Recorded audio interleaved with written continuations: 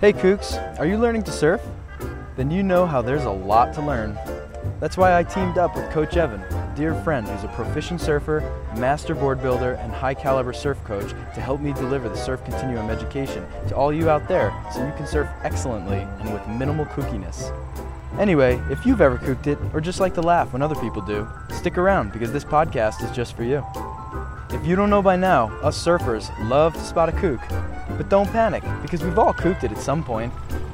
So join us on the Kookcast because we're here to lead you on your journey out of kookdom, one class at a time, and hopefully offer you some traction on this slippery slope between kookery and killing it. Today I'm not your host, but your co-host, Coach Chris. And I'm Coach Evan, coming at ya.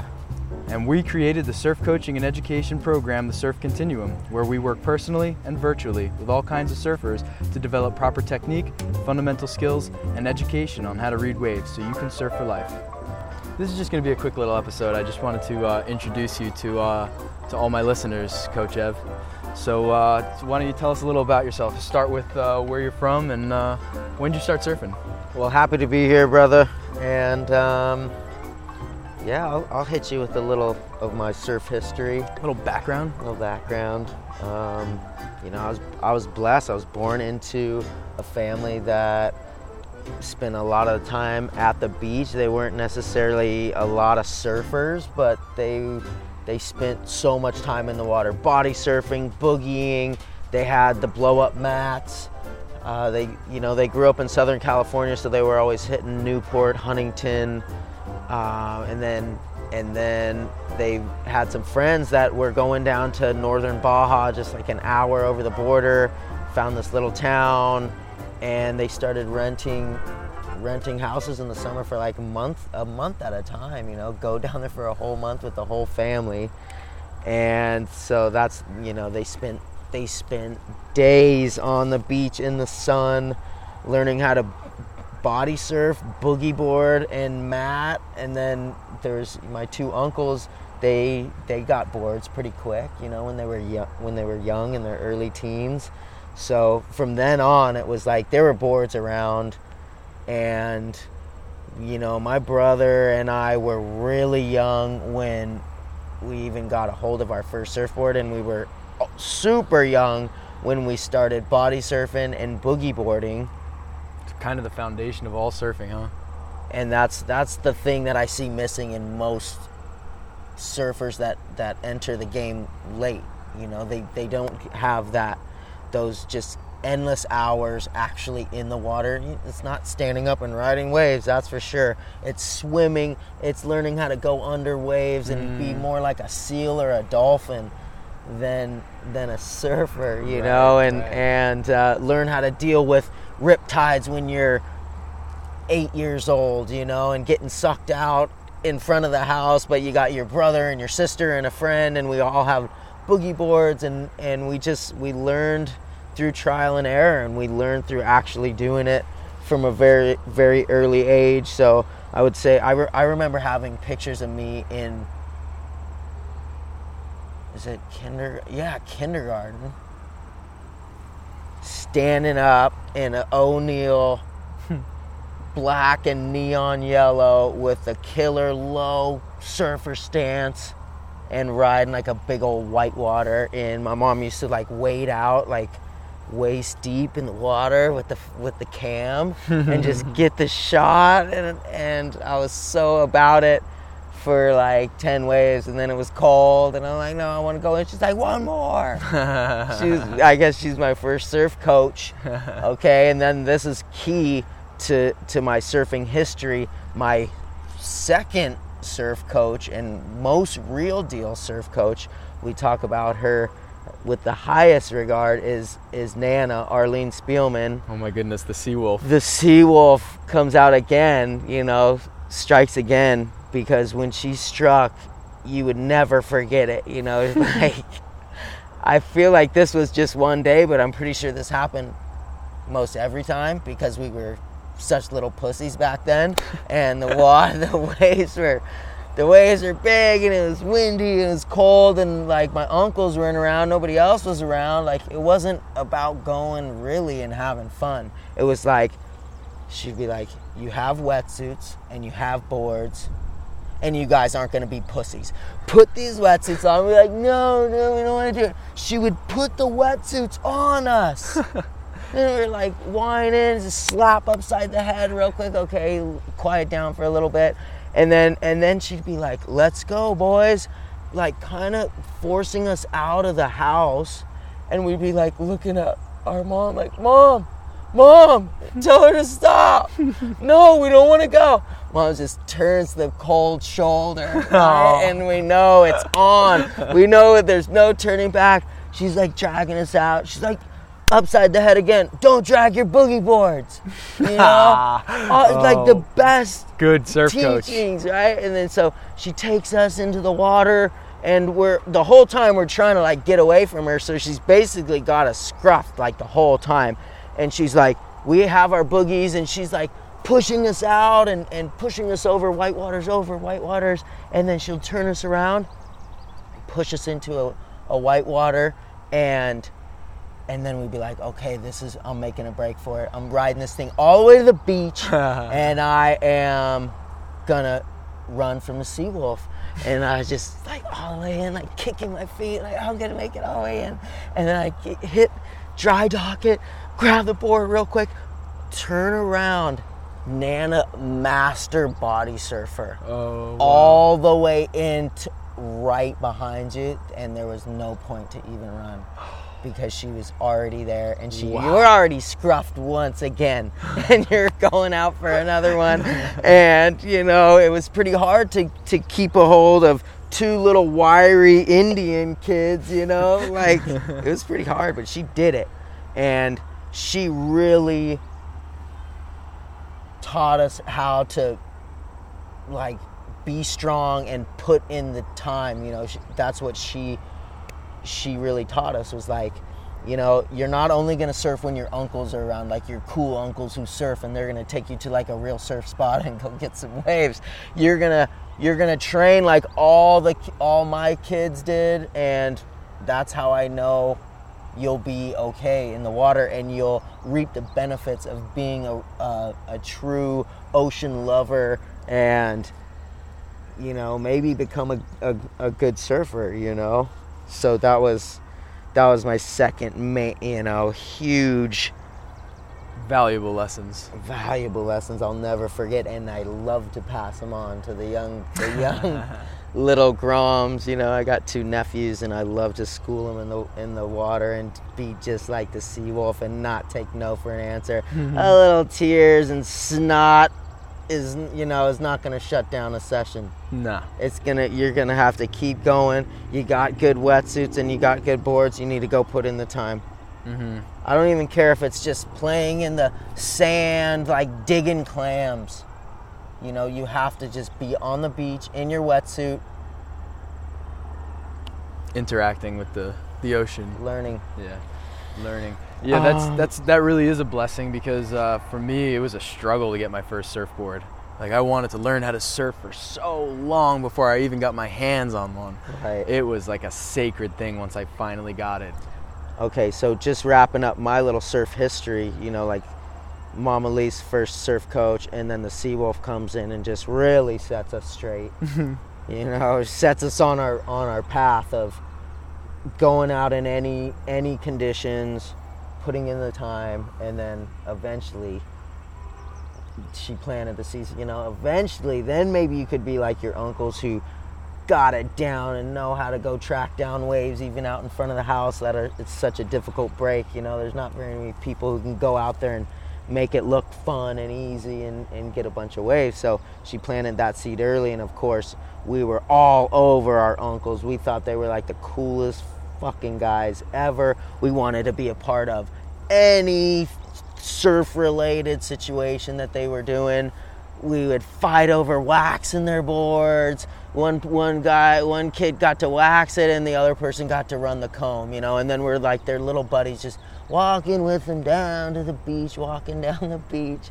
Well, you know, that they were, you know, pointing out the different bars and A-frames, and we were not even anywhere close to paddling out with them, you know, and so that we were always aspiring to just even get to hang with them.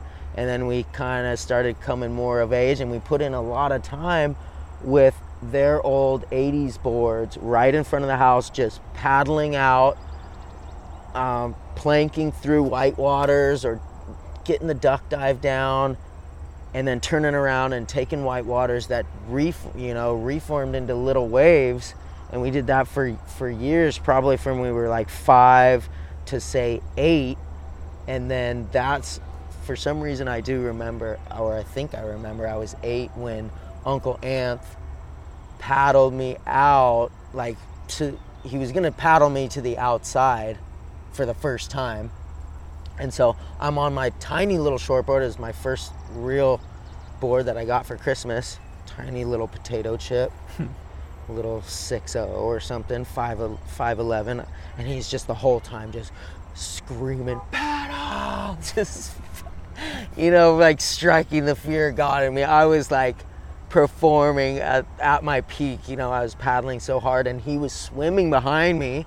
And then when a wave or a whitewater would come, like it was good size whitewater, let's say it was 3 to 4 feet on the outside, then it was these little insiders. He would catch me, swim up to me and get over the top of me and grab the board and duck dive the board. And because it was 2 of us, we'd do like a deep duck dive, and then he'd like even angle me out, and like I'd shoot out the back like a proper duck dive when I'm 8 years old with him.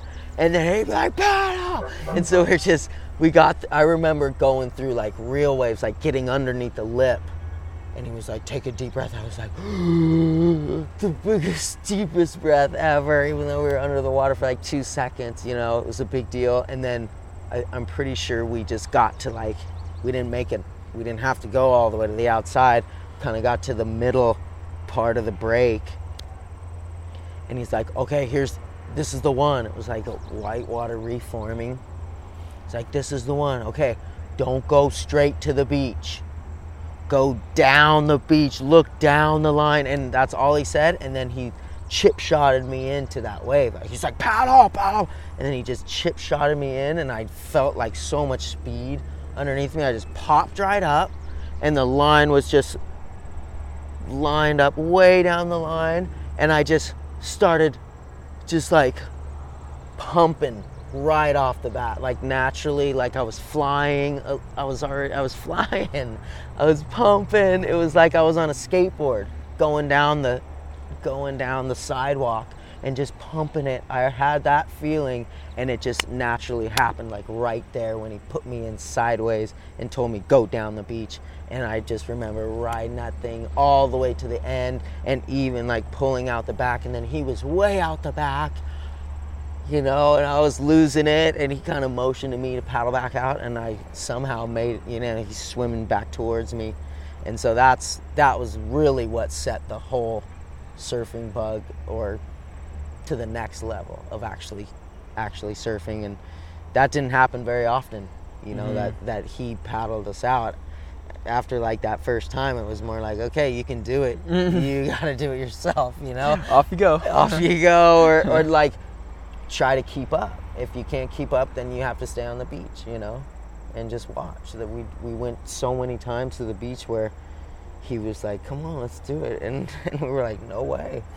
We're not paddling out there. We know what it's like. He'd be like, these are going to be the best waves of your life. He would always say that. And then we'd be like looking way down the cliff. He'd be like, yeah, it's like 4 to 6 feet.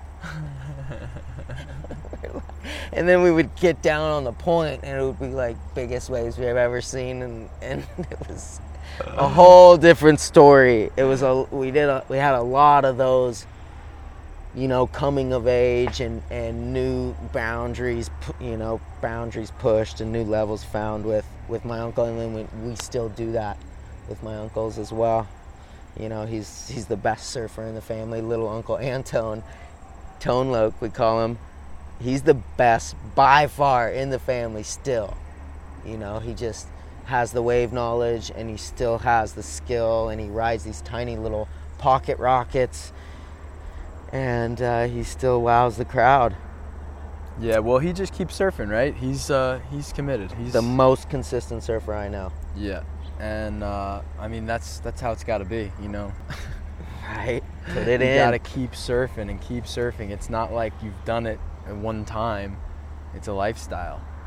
And, Right. you know, just look at any great surfer and you'll see that their life is all around it, all revolving around surfing. But, yeah, that's funny. Like, there's definitely a couple differences in your upbringing from mine. You know, like, it took me so long to get a surfboard, and then had no one really in the family to help me out. So I probably was trying to surf for 2 or 3 years before I maybe even got myself on a wave, you know, Right. at least an open face wave. I'm sure I was like turning around catching whitewater, but I do remember the first time I went down the line very distinctly, because the same thing happened to me. The pumping was automatic. I was going up and down the face. But the best part about that day, that was like a breakthrough day for me. The best part about that day is that when I looked at the beach after that first wave, my dad was there and he saw it. Come on. And his hands were in the air and he was like fist pumping, both hands. Yeah! And I just remember paddling in so quick and going, "Did you see that? Did you see that?" Knowing damn well he saw it. Yeah, but you just know? gotta, like- making sure that's Tell so me again. huge. Tell me again what you saw. How good was it? But Definitely, it's so good. it's pretty sweet times when you're first learning how to surf and those breakthrough moments happen. And But don't let go, you know, all surfers, even the greatest surfers, they always, you know, they remember the start, and that original stoke is greater than almost anything you'll ever achieve again in surfing. So it's like, I think it is important to kind of go back on it, revisit it, and kind of bring it to the forefront of your psyche as a surfer, you know, yeah, it's so true. to enjoy the little things about being in the ocean. If the waves are shit, don't just be like, oh, I'm just gonna wait for it to be good. You know it's gonna make you feel better. And even if you're just going and body womping and storm surf, you know. So let's bring it up to today. You're a capable surfer. You went through 3 surf coaches that were increasingly strict, I would say, or maybe the Seawolf was the strictest. Right. I don't know. That's not for me to judge. But anyway, what you're doing now in surfing, aside from just continuing to do it, is building the craft we ride. And I know this because I have 5 of his boards that he shaped. 4 of them were custom for me. A lot of time and thought and effort went into these boards. So why don't you tell us a little bit about La Mission surfboards? Thanks, brother. Yeah, you're one of the biggest supporters of the movement and flying this freak flag that is La Mission Surf. And you know, it's more and more coming to be very clear that it's like my greatest passion that I found in life, say, other than my family and surfing, and but it took a long time to figure out that it was so important to me. Like, I knew that it was a new experience that fired me on a different set of cylinders, all of them, and then some after my first board. But I still didn't just, after my first board, I didn't just go all in. Like, I wish I would have just gone all in then. Like, as a 15-year-old kid, like, there's plenty of great board builders who were in the position, like, to do that, you know, because their dad was a shaper or something like that, or their uncle was a shaper. But it took me, you know, another 10 years to figure out, like, that's what I wanted to pursue and for that to be my work. Did you shape boards in that 10 years? Like, yes, for 15 to 25? consistently, but just like a couple boards a year, you know, like Right. one for me and one for a friend, or, you know, just kind of a couple. It was really hard to, and it still is, to find like a space to do that, you know. Right. It really needs to be a designated space. And you know, that's when I think back on my board building history, is like, I'm so grateful for those people who let us build boards in their backyard, let us build boards on their little veranda, their little, you know, off a bedroom that we tarped, and all these little makeshift, we shaped out of this Fireball trailer for years. That was so fun. And then, you know, now building shaping bays at different family members' houses, at my sister's house. Sis and Ryan, that was a beautiful bay, and then we moved that one to Bonnie Doon. So that's just such a huge part of it, where you've shaped and how wherever you're shaping influences you, and that's a huge part of my board building history, is that I've bounced around to so many different just making it happen places and just making it happen. Yeah. And when I really decided to go all in, my big bro, the Surf Squatch, opened up his door. He had a shaping bay at his house. He was going to school. He's like, yeah, come on down to San Diego, freaking got the shaping bay. I won't even charge you rent, just make sure you're cooking up the good grub. And building boards, and I had my mindset. I just started producing boards start to finish with no customers in line, nobody really asking for it. I was just like, I need to just hone this craft like right now, and I've been dreaming about it for so long, and then I finally made the decision, and I just producing boards. This is the first time I ever shaped boards, and then had professional fiberglassers do them, and that took the boards up to a new level, because they were just, the finish was almost perfect. So it really highlighted my shape and my unique shapes and my unique color work. Yeah, and your art. That's an important part of the boards, I feel, is like the art, the inlays, and how if they're custom, so you're working with the customer to come up with something really truly special, right? And right. I know you've done like some fabric inlays that were like had sentimental value to them, like the fabric, like a shirt of somebody, or just something exquisite and beautiful and rare. But it looks so good glassed into a board. Oh, I love it. It's kind of a surefire way to make a beautiful, functional piece of art that really hits them in the heart. Like you gotta get them involved with the process, and then like maybe you choose 5 fabrics, and one speaks to them, or like you're talking about, you kind of plant the seed early and you tell them to start looking out for that perfect fabric for their board, and they're on the most amazing trip of their life, and they find the fabric and they bring it back and we inlay it in the board, and they're gonna love it. And that's something that I kind of believe in. I totally believe in with board building, is like when you love your board, like when it just feels good underneath your arm and you love the look of it, you're so much more inclined to like stick with it and figure out its little kinks and like learn how to ride it well. Yeah, well, that's such a good point, because I think you can really ride a lot of shitty things that don't have all this effort put into them. So first of all, how much more so a board that has so much effort and thought put into it, especially who it's going to be ridden by. But then on top of it, if you love it so much and you just dedicate yourself to it, oh my God, not only are you going to learn how to ride it, but you'll master it, right. And it'll become part of you. And I think that's part of the beauty of like having a custom surfboard, is that you feel so connected to it that it takes your surfing to a new level, and you commit to that, not just surfing, but to that equipment, and learn it really well. At least that's how I like to ride equipment, figure out one that I like, or have one made that I think I'm going to like, and then of course I love it. I made it, right. Or I ordered it, and I had all the art done, and the dimensions exactly what I want, and just commit to the thing and really learn how to ride it well. And yeah, custom surfboards is, once you get one, I think it'd be pretty hard to go back. Right. As I can tell you from experience. You want a beer? Sure.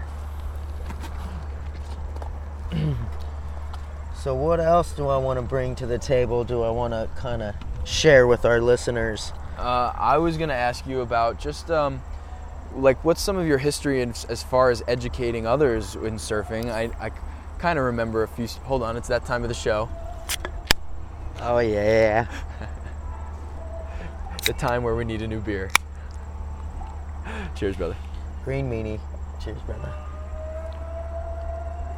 So, getting back to what I was saying, I know you've helped some friends, and you're a generous kind of a dude. So if someone wants to learn how to surf, you help, and I don't take you to ever have been an irresponsible kind of a helper. So tell us a little bit about your coaching history, or your just willingness to impart the knowledge of surfing, or at least try? Yeah, I can just go back to like maybe when I was in high school. I started helping my friends out, like sharing what I had learned up to that date, you know, and kind of helping them tune in to surfing, and whether they were like they're a better skateboarder or a better snowboarder, and I'm a better surfer. So we were working and talking about different techniques and stuff like that. So that was pretty early on. And then as soon as I graduated high school and moved up to Northern California to Santa Cruz, I had some friends who were looking to surf. That we kind of all migrated up together. So I was really close with them, and they were trying to learn how to surf, and it was much more dynamic up there to just get down on the beach, and you really had to have good gear, and you had to have the right board, or like it wasn't happening, you know. It was kind of big, heavy beach breaks and a lot of water moving around, and anyway, so that was when I kind of took my first homie underneath my wing to really we were surfing together almost every day, so I was really schooling him and coaching him and trying to make sure that he wasn't fucking up my scene, you know. Right. Like, If you look bad, I look bad. Yeah, I was taking him like to meet up with my uncle and surf with my uncle and his friends, and I was like barely on the cusp of making it, you know. I was long hair, riding these funky ass boards with no leash, and they were just always just kind of on my case a little bit right off the bat. And then I got my homie Philly with me, and he's just learning. He's riding like a 7-foot bright orange, like popsicle, like a big stick, you know, swirled yellow and orange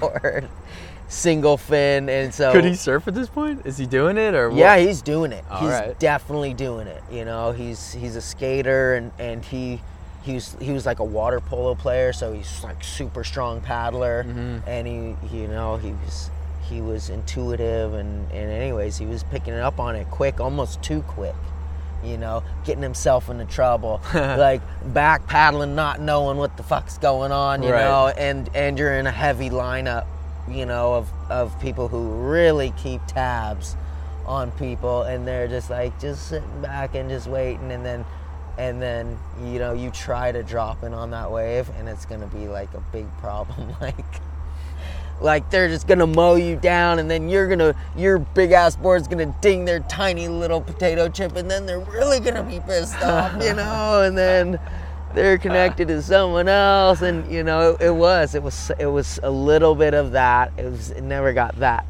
crazy. So a little on edge for you, huh? Like in these sessions when he started getting better, but not knowing enough how to rein in his new skills, you know. Absolutely. Like not back paddle people. And we were roommates, you know. I had to be like, I don't want to be too much of a dick, you know. I had to go back, and we were living together, so I couldn't just, you know.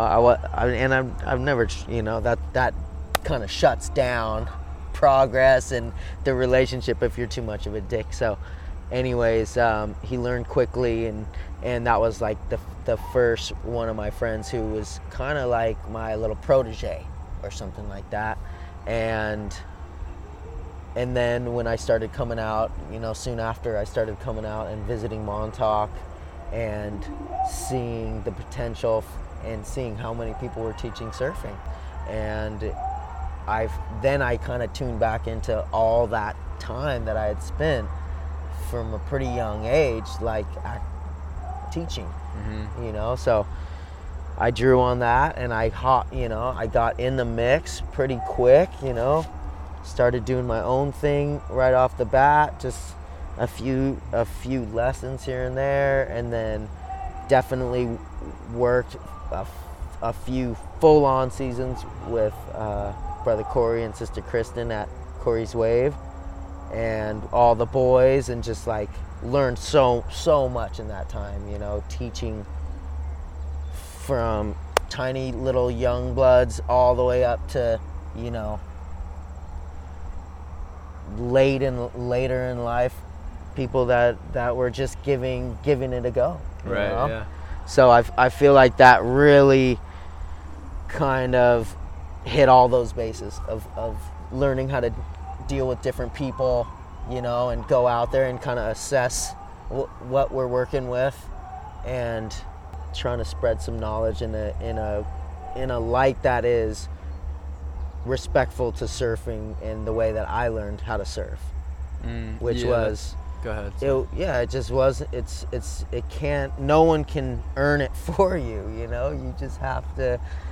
You have to put in the time, and right. that's one of the main things. It's definitely controversial, but the state of how surfing is taught, like globally, is it just seems like it's kind of like.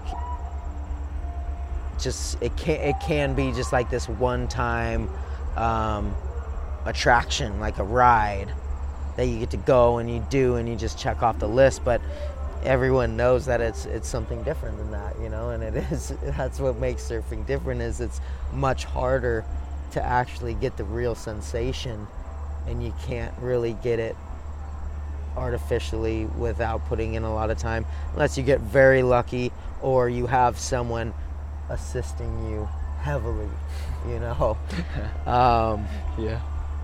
So that's where I really feel good about where I'm at, and getting back to my roots of how I was taught how to surf and how I want to continue on that legacy of just putting in the time, and being a really well-rounded ocean goer, and being able to ride anything and have fun and be aware of different ocean conditions and the whole shebang.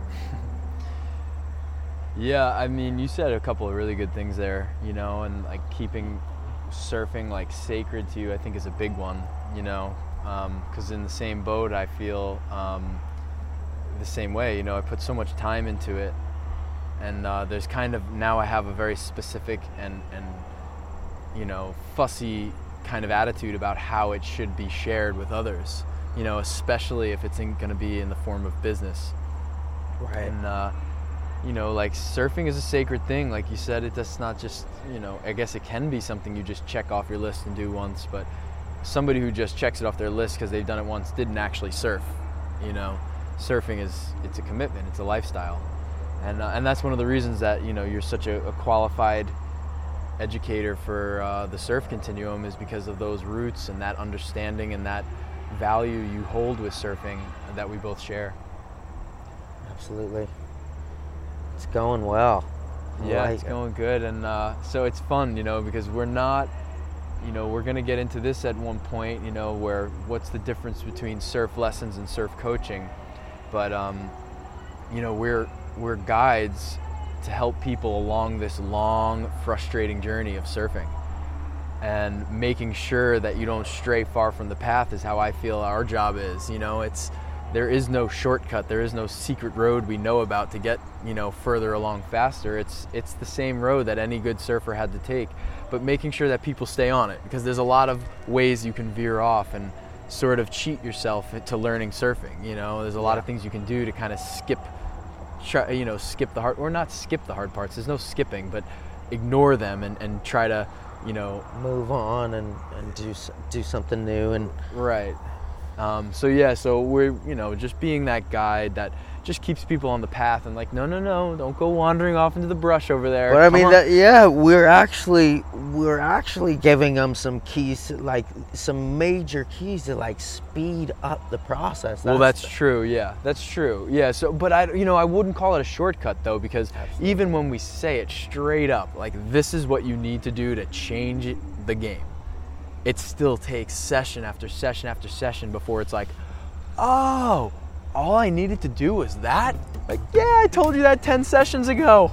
You know, it's just funny how it takes And 10 commitment. times each session after that. Yeah. You know, it really is. It takes dedication and commitment to get these concepts. So I guess we do speed it up, because otherwise it would be maybe 50 or 100, you know, or maybe never. I still see people surfing after years and years not grasping fundamental concepts of surfing if you're just not a good observer. So having a little guidance and assistance is certainly a valuable thing to speed up the process, but by no means is a shortcut in the way that it sounds like you're cutting a corner or like getting around something. You know, you just make that full journey only a little faster because you know where you're going, but you still got to do the journey. You still got to walk those steps and paddle out in the bad conditions and surf when it feels shitty and if there's no reward that day. Right. We have plenty of those sessions. Yeah, just get beat up and get strong. Hold on to your board. Well, that was a good episode with my partner and good friend, Coach Evan. Hey, yo, good run. Good chat. Yeah. Talk soon, guys. Thanks for being on the show, brother. My pleasure.